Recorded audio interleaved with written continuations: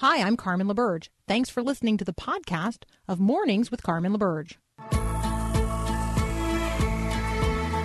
Helping you wake up, remembering this is our Father's world. This is Mornings with Carmen LaBerge on Faith Radio. If we're gonna fly, we fly like eagles, unstoppable. If we're gonna fear, we fear no evil. We will rise, by your power we will go, by your spirit we are born.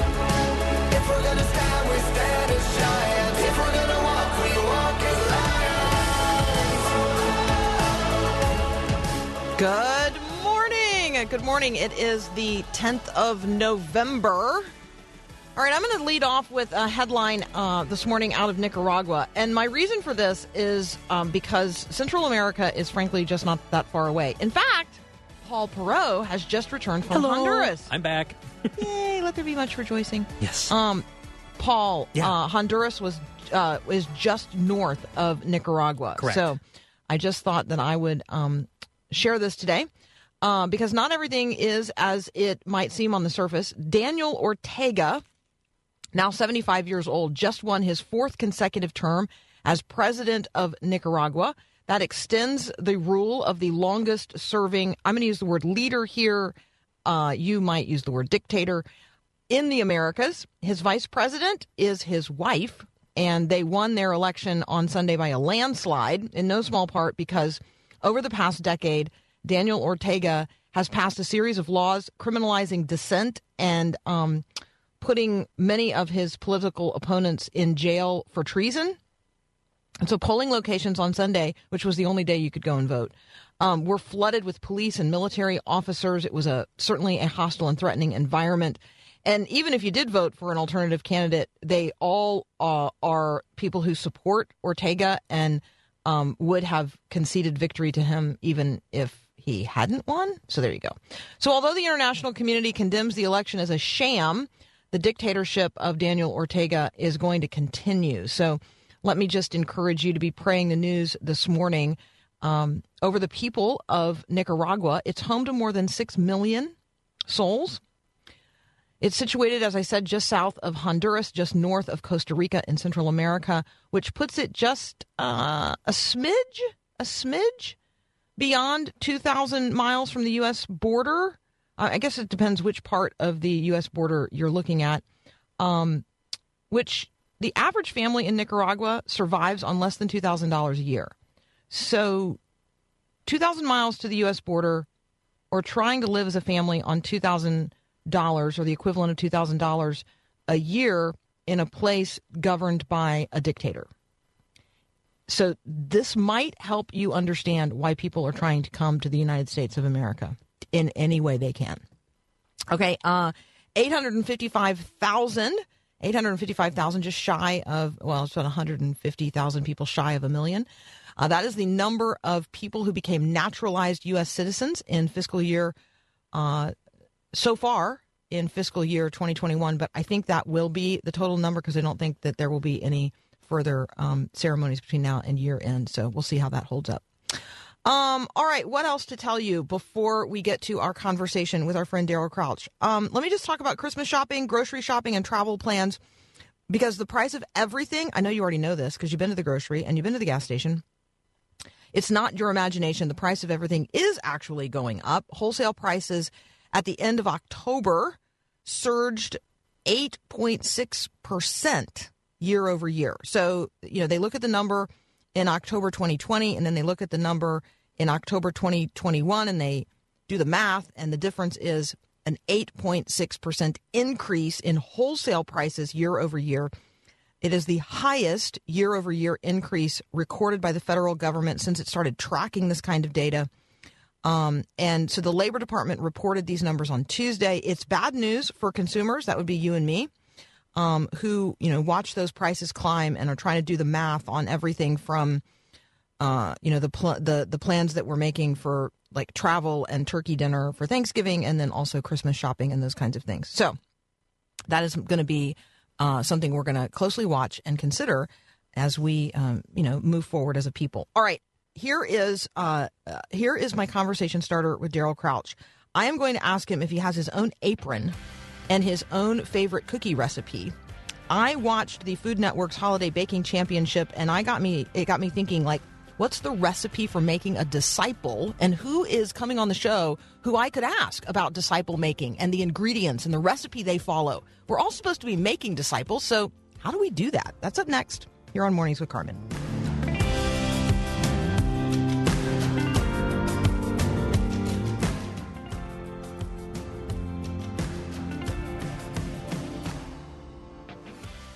Whoa, I've seen fire and I've seen rain. Seen sunny days that I thought would never end. Good morning, Daryl. Hey, Carmen. Great to talk to you so early about cookies. I love that. I know, right? I feel like there's probably a cookie song out there. And Paul is probably now looking for a cookie song. I feel like if there's like a sure Veggie Tales cookie song, I feel like there's a cookie There song. is. Yeah. It's a Christmas one, too. So, anyway, I'll get Well, to C it. is I for, give you C is something for to do. cookie. I get C is for cookie, remember? That's like a Sesame Street? Yeah. Yeah, yeah. All right, so Daryl Crouch is joining us this morning, and I am going to assume that he is at least a master Christmas cookie eater, if not a Christmas cookie baker. And today's holiday baking challenge begins. So you're standing on the set, you have your apron on, and the challenge is presented. Make a disciple with the raw ingredients that you have on hand right now and present them to the judge before time runs out. How do you like that? Wow, How do you like that as a setup? That is so good. This is Wednesday morning, Carmen, so that's pretty strong. And He's just like your dog. That's a lot of fun. Only and, bigger. But I just would say Hey, what we have. Are you hearing a Clifford ad in the background? That was weird. My mistake. Sorry. So weird. That's okay. All right. That's awesome. So am I supposed to be spiritual here, or I'm not really sure, but Yeah, I think let's talk about disciple making. Like, right, there are some raw ingredients, or there are some ingredients that go into this process. Maybe you have a recipe that you found useful over the years, and maybe there are some adaptations that have to be made because every person is unique. Yeah, that's so good. And I was having a conversation with a mutual friend of ours a few days ago about just this thing, and as it relates to social media and how we engage with one another, and just what we're seeing, and a bit of anemia when it comes to disciple making and the development of faithful Jesus followers and how we engage in the public square. And of course, you do that all the time so well and talk about that, but. In that kitchen, around that kitchen island, as we pound this out, we really do possess in us the Spirit of the living God. The first ingredient for making a disciple is Christ in you, the hope of glory. You do not need to go to the bookstore right away. You do not need to go online and find the latest download. Jesus, as a follower of Christ, the Holy Spirit dwells within you. And he is at work to obviously sanctify you, but he works through you and me to influence and bring other people into the presence of God and lead them and show them who Jesus is. And so I would say sometimes we feel intimidated to say, listen, I'm a disciple maker. That seems a bit overwhelming. But I just want to encourage everyone who's listening that you possess everything you need in Christ to do what he has called you to do. And so that's the first word of encouragement. The second, that is so good. Yeah, I mean, that's just so good. No, I think we got to linger there for a moment. Yeah. I me too. I possess, go ahead. I mean, what you're saying is I possess, and I want listeners to sort of own this, I possess everything that is necessary for what Christ has already, called and sent me out there to do, which is to make another disciple, because I'm possessed of Christ himself. Like, that's what you're saying. Like, I possess Absolutely. everything that I need because I'm possessed of Christ himself. Christ in me in Christ. Yeah. That's right. That's all that's necessary. That's amazing. Yeah, and I think when we understand that as redeemed followers of Christ, we have experienced new life in Christ that we now get to give away. and as ministers of reconciliation, as ambassadors for Christ, that we have been authorized and sanctified. When Jesus said in Matthew 28, the last thing he said there that we often quote with the Great Commission is, "Lo, I am with you always, even to the end of the earth." And so his presence with us is the greatest asset, may not be the best word, but the greatest resource that we have as we live out the mission of Jesus in our homes, in our workplace, and in the public square. That is such great encouragement this morning. Lest we forget that the Great Commission isn't about our going and doing something. First and foremost, it is about our being in Christ, Christ being in us as he goes forth into the world that he so loves, to invite other people into a reconciled relationship with the Father through the Son by the power of the Spirit. We get to be agents of that grace, ministers of that reconciling love, ambassadors of that King and that kingdom. Wow, what joy. All right, we're going to continue our conversation with Daryl Crouch in just a minute. I'm going to ask him what his favorite Christmas cookie or dessert is, whether or not he has his own apron. I mean, the penetrating questions of the day. I want you to be thinking about if you have your own favorite recipe and or recipe collection. Are there recipe cards you get out this time of year that don't make their way out any other point in the year? Who wrote those? Whose handwriting are they in? What's written on our hearts today? All of that up next here on Mornings with Carmen. Oh, Santa, I can't wait for you to come. I just can't wait for you to come. And I've got cookies, 3 yummy cookies, just for you. See, I knew, Paul, you are back. You're officially back. I'm back. Thank you. Thank you. Thank you for the cookie song. All right, Daryl, do you have your own apron and or recipe collection? Is there a recipe box? Do you have a card in there for something you love you only pull out once a year? Gosh, we're really boring, I think. I mean, we do some traditions and we do some things, but I do have an apron that I use occasionally. I will have to say it's not super used and it doesn't need to be washed very often, but I do have Is it for one. Grilling? Is it actually for grilling? Mm-hmm. Yeah, it's for when I'm outside. Yeah, Mm-hmm. and so I'm in the kitchen a lot. I do a lot of dishes. I help with the cooking, so I'm all in. But and on the cookie thing, I'm a traditionalist. A chocolate chip cookie. I've tried other things. I mean, I've gone in all kinds of pumpkin stuff, and it's not all terrible, but there's just nothing like a warm chocolate chip cookie with a cold glass of milk. So that's even a good breakfast if somebody's getting started this morning. So definitely. It's all the food groups are represented in a piece of chocolate cake or in a good chocolate chip cookie. There's no question about it. Absolutely. So I'm baking cookies tomorrow night for a fundraiser this weekend for the special needs folks at the school here in my community. And so I have all of the supplies. I'm aggregating all of the supplies on the dining room table because I have to get organized in advance, or I will be in the middle of it and be like, vanilla? Who? What? Yeah. Where is that item? So so I'm a person who works out the plan in advance, gathers the ingredients, and then executes when the window of time presents itself. When we think about making a disciple, the primary essential ingredient is Christ in us, right? That we're gonna walk in life with another person, and they are going to see the pattern of our life as a disciple of Jesus. And that is going to be the primary way they are going to understand what a disciple looks like and how to become one.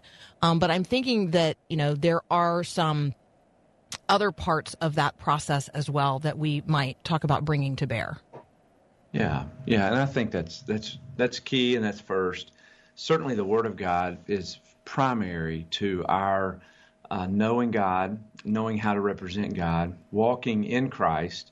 He has revealed himself in his Word. And so I know this may be a bit old school for some people or a known. It's a known thing, but it still amazes me that the God who inspired the Bible, the Holy Spirit who moved the authors to provide the Bible, to record the words of God and to write the heart of God there in text, is the same Holy Spirit who then has preserved it over the years, over the centuries, and then is the same Holy Spirit who when we read it, teaches us and interprets it for us and writes it on our hearts. And then that same Holy Spirit is the one who helps to empower us to live this Word of God out. And so as we think about making disciples, it's easy for us to think of it in a transactional way, that we've talked to somebody about Jesus, they've accepted what we've said, they've accepted the gospel, or they have rejected it, and then we're finished one way or the other. It's a green light or it's a red light, and either way we're kind of moving on in a kind of a transactional environment. They bought it, they have it now, and we're going to go sell it to somebody else. And that's a tremendously terrible way to think about disciple making. And so as we think about the Word of God and walking in the Word and allowing the Word of God to wash over us every day so that we know this God of creation who stamped His image on our hearts and has given us purpose and meaning and a forever family in the church and given us an eternal home in heaven and allowed us to be a part of His kingdom activity, it becomes much less transactional and much more transformational in our lives and then in how we live out in the different spheres of influence that we have. And so there is no disciple making apart from the Word of God and the Spirit of God doing what He's always done through the centuries. And every believer that's ever come to Christ, He has written His Word on our hearts, and then He has empowered us to live out His Word in our season, in our spheres of influence. So I did a little market research on this holiday baking championship before you and I talked. My market research took place around my dinner table last night. Mm-hmm. So there you go. And I just asked this question, like, what do you guys think are the ingredients, for making a disciple? And so the Holy Spirit, I will just acknowledge to you, my kids didn't come up with that. Like, right. They didn't say, the Holy Spirit in us is what people are going to see as we live as people of peace or whatever. So, but because they live with me, one of them did say fruit salad. And so I thought I would offer that this morning as a whimsical way of thinking about this, because it came from a child's perspective last night at my dinner table. What would you, if we're going to talk about a holiday baking championship and we're going to talk about discipleship, like what comes to mind? And Matthew said fruit salad. Now, by that, he means that's like this secret reference to the passage in Galatians, which talks about what's the evidence of the Holy Spirit in your life. And so we talk about that in our family as fruit salad: love, joy, peace, patience, kindness, goodness, gentleness, faithfulness, self-control. And that all of these are supposed to be evident in abundance. And, this is the evidence of the Holy Spirit in our lives. This is the fruit. And so bring your fruit salad to this holiday baking championship would maybe be a part of the conversation. And maybe that has to look like a fruit cake, because I don't know that fruit salad is a baking thing.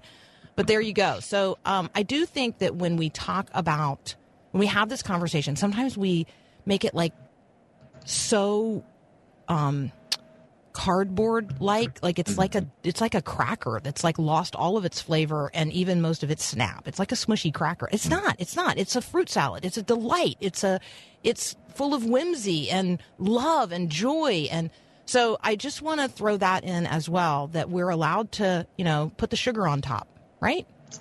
That's so good. Absolutely. And it is a joy. And the Spirit of God does that in us. And I love the fruit salad thing, by the way. That's awesome. And I think to think of what God is doing in our lives, He has redeemed us. I mean, Psalm 67, let the nations be glad and rejoice. We're bringing some good news of glad tidings to all people. And it really is good news of great joy. And so I think we do think of disciple making, at least in the tribes I come from. We think of disciple making as an educational process. And so we learn some material and we disseminate material and we pass the test, and that we're able to win, Bible trivia at the Christmas party. And so I think we've thought of it more as gaining information.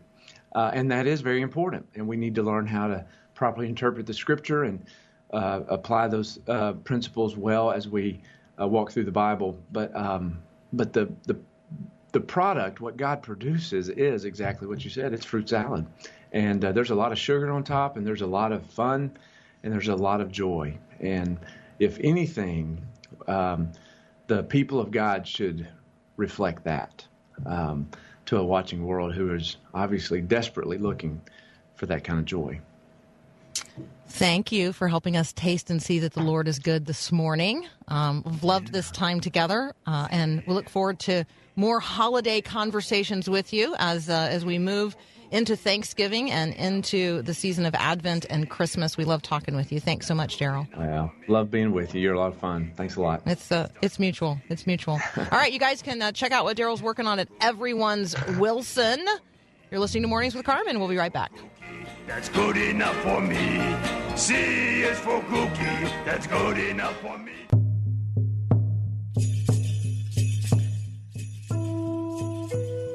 All right, I love that music that Paul's playing right now.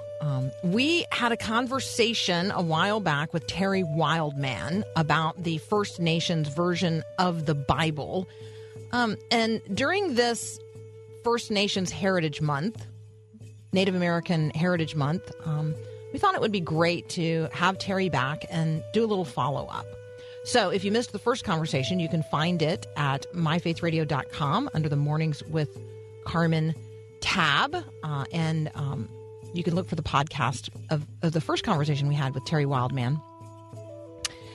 And let me just remind us that the Word of God is powerful, it is effective, and we need to hear it in a language that we can understand. And so I want you to think for just a moment, what's your favorite translation of the Bible? What's the one you understood first? What's the one you used devotionally? What's the one you used for your time of in-depth study? And then how do you hear the Word of God? How do you hear the voice of God? How do you hear the author of the Bible? In your own tongue, in your own language. Like, how does that come to you? Terry Wildman, up next.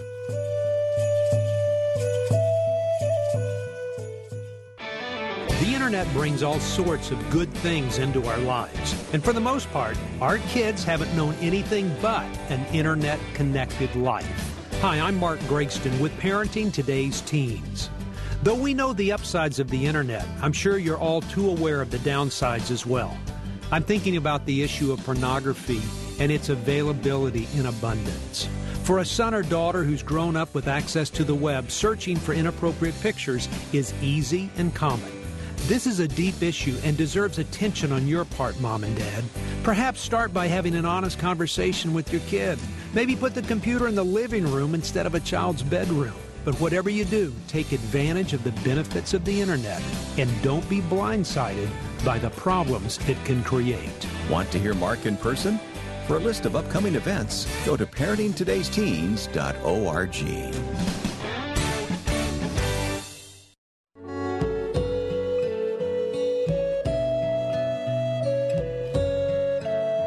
We're thrilled to have back with us today Terry Wildman. We talked with Terry on a prior occasion about the First Nations version of the Bible. Terry, welcome back.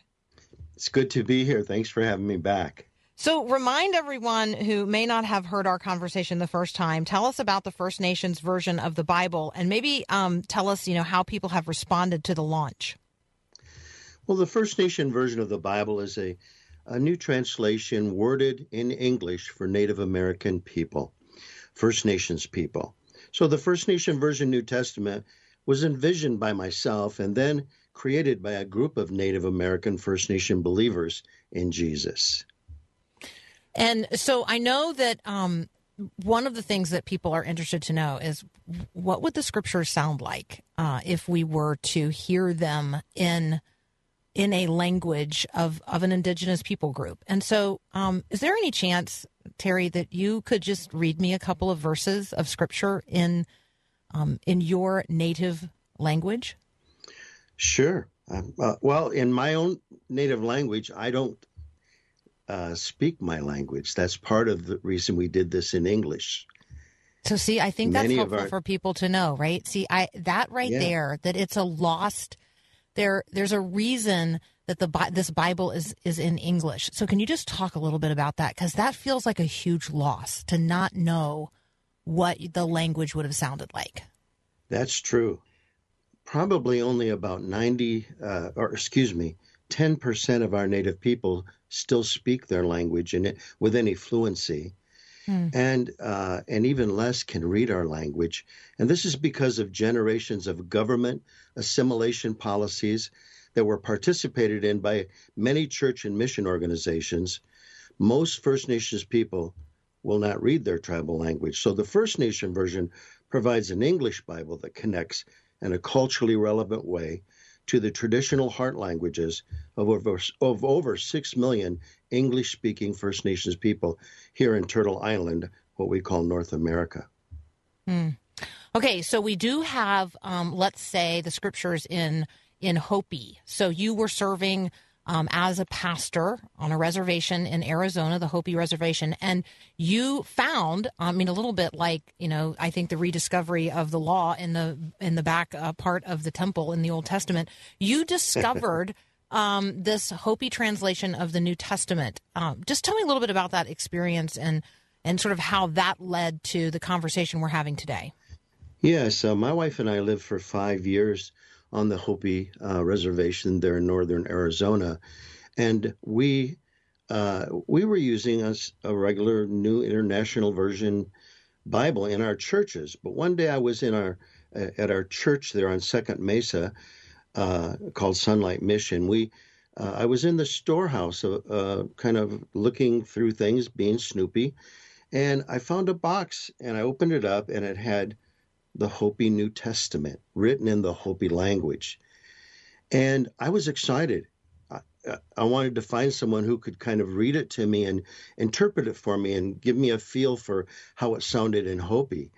And I couldn't find anyone who could read it or understand it.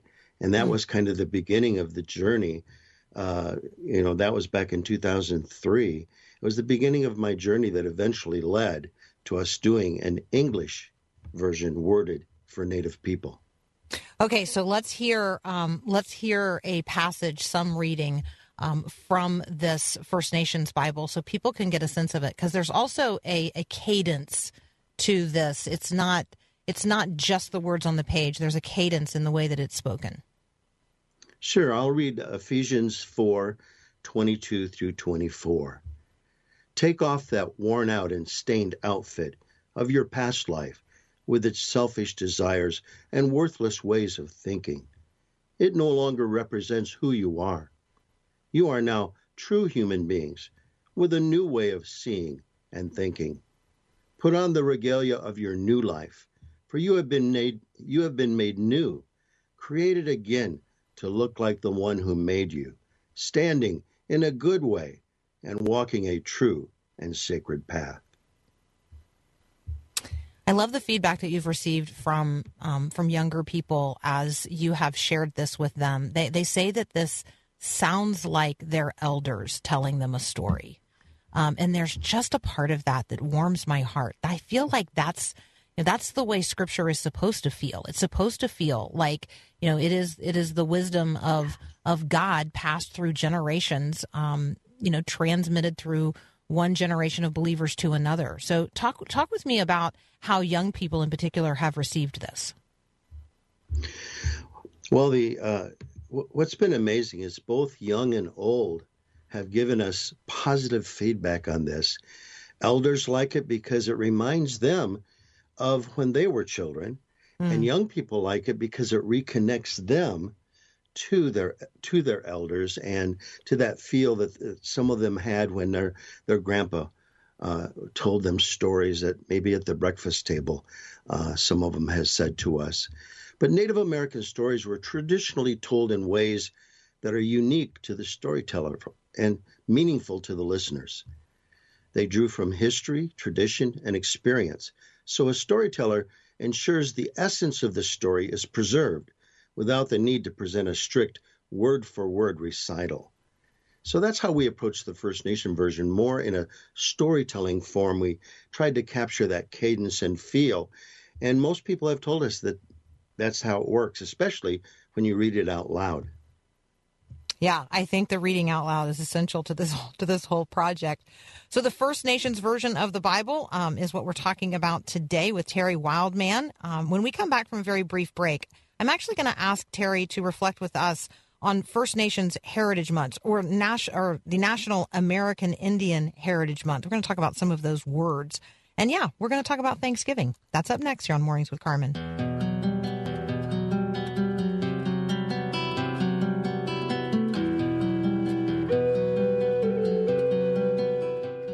Picking up in our conversation with Terry Wildman.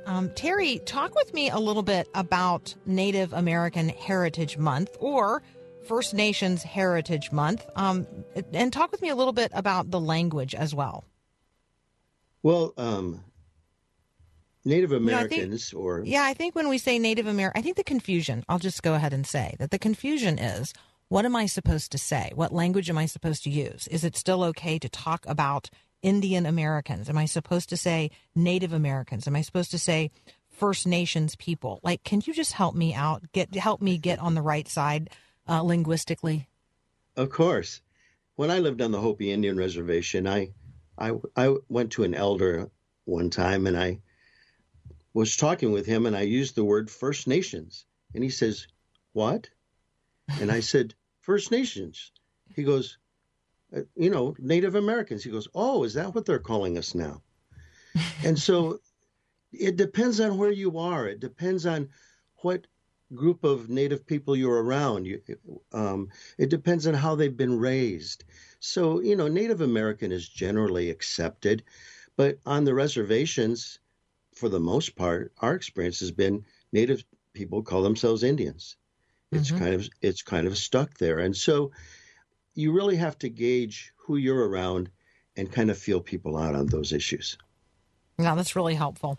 All right, so let's talk about this particular month in terms of a Heritage Month. What are some of the things going on, and where can people, find information and connect with some good things happening in Native American Heritage Month?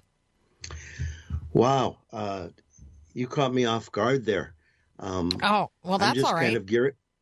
I'm just kind of gearing up myself, but Native American Heritage Month, it has been recognized by our government. My wife and I had one time we're traveling in Germany and doing some Native American storytelling on a U.S. base in Germany, and it was during November. And I remember they took us to feed us at the local place where the soldiers eat, and as we entered in, there was a big sign with a beautiful picture of a Native person in their regalia, and it said Native American Heritage Month. And I thought, wow, here I am in Germany, and I'm seeing more honoring, even though it's U.S., here than I normally see when I'm in the States.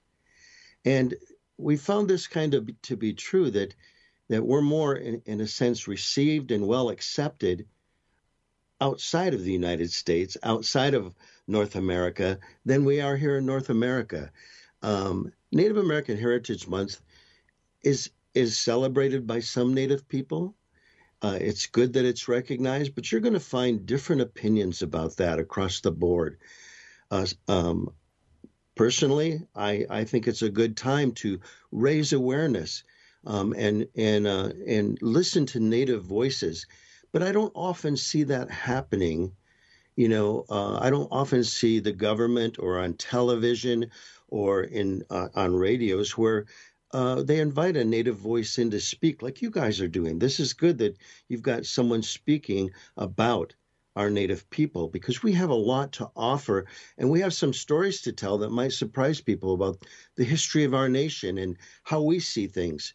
So I guess that gives you a little bit of a feel that there are different perspectives on it, because we're hundreds of different tribes, and all of us have a little bit different experience in the way we've experienced our relationship with the United States government. So I want you to tell us a story. Give us a little sense of history from your perspective, and maybe how you see Thanksgiving. Well, Thanksgiving, the original story has some beautiful aspects to it. That the settlers came here, and the native they were struggling, and the native people stepped in to help them, to welcome them, to feed them, to show them how to survive in a new environment that they were in. And there was a dinner, a meal where they came together in a good way. If I like that story, I like the story because it tells about how things should be. Unfortunately, those things didn't follow through. Pennsylvania, William Penn had a very good relationship with our native people. For 70 years, they lived in peace in Pennsylvania. There was a good treaty. The King of England was behind it, and the villagers lived together with non-native people, with the settlers in peace. There were some native villages, there were some just settler villages, but there was no wars, there was no fighting, there was no anything like that for 70 years. So in some places it was done right, but it didn't last. And if we're going to tell this story, if we're going to understand Thanksgiving, we need to see it as something that should be, and something that we all want to move toward, and that we all want to see healing and reconciliation, and understand not just kind of the mythical story with the pictures of native people and stuff, but maybe a little bit bigger picture. And then, of course, we need to give thanks to the Creator. Our native people have always believed in a great spirit, a powerful being who created everything and rules over everything. And so we always gave thanks to him. So that's a common way to do that. My family and other native families I know celebrate Thanksgiving in a very similar way that other people do. But we also, there are also some who don't.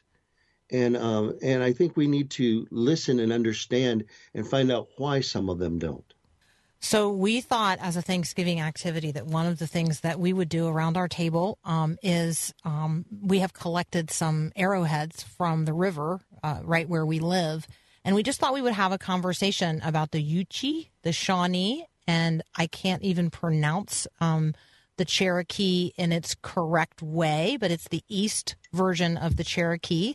And we just thought that as a family, we would have that conversation around our Thanksgiving table and give particular thanks for the land upon which we live. I mean, we actually have evidence, physical evidence, that, there were people here long before us, because we have these, we have these evidences of bone and rock that is clearly formed and shaped to make arrowheads. So I hope that seems like a thing that would be honoring.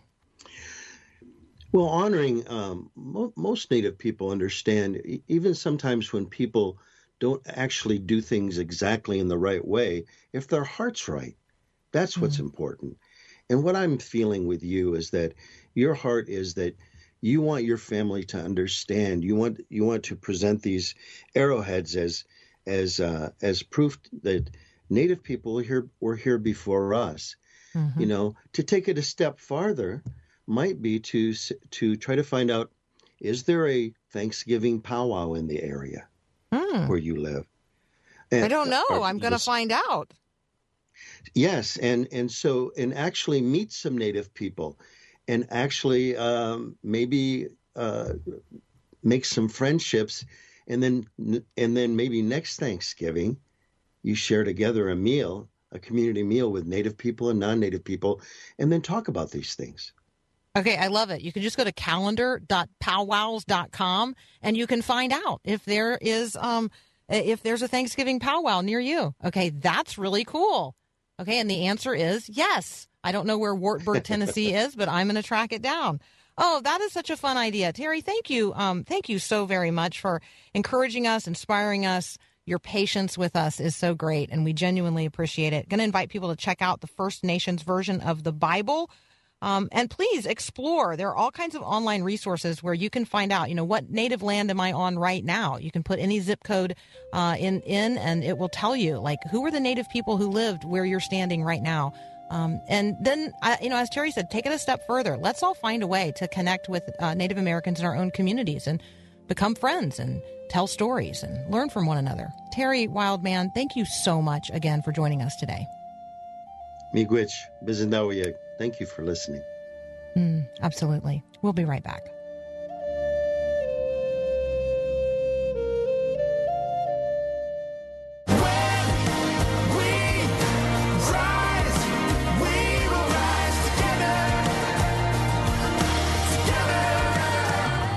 All right, Scott has been texting with me this morning on the text line, which, just a reminder, you can always do as well during the show, 877-933-2484.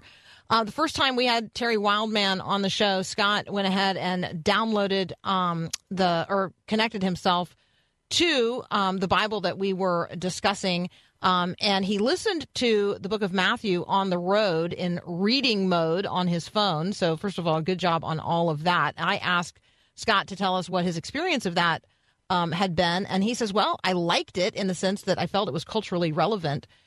Having read other versions for so long, it was a little tedious for me to listen, trying to figure out where I was in the text. Yep, that's exactly right. So you have to, it is a disciplined listening when we are listening to the Bible in a different version than the one that we have grown most accustomed to.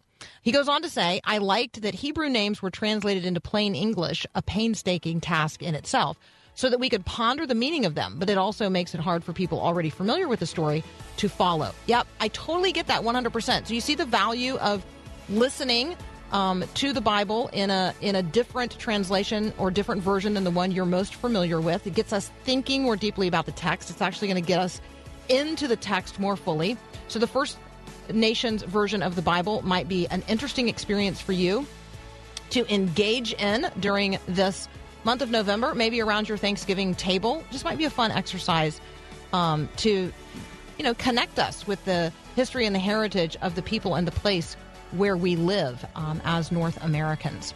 All right, so want to encourage you to get into the Word of God today before you get out there into the world that God so loves. If you're looking for a particular text, I would say on the topic we just discussed, how about 2 Corinthians chapter 5, picking up at verse 16? Because it's all about the perspective, the worldview, how we see things, how we talk about things. We got another hour up next. Thanks for listening to this podcast of Mornings with Carmen LaBerge from Faith Radio. If you haven't, you can subscribe to automatically receive the podcast through iTunes or the Google Play Music app. That way, you never miss an episode. It's also available anytime at myfaithradio.com.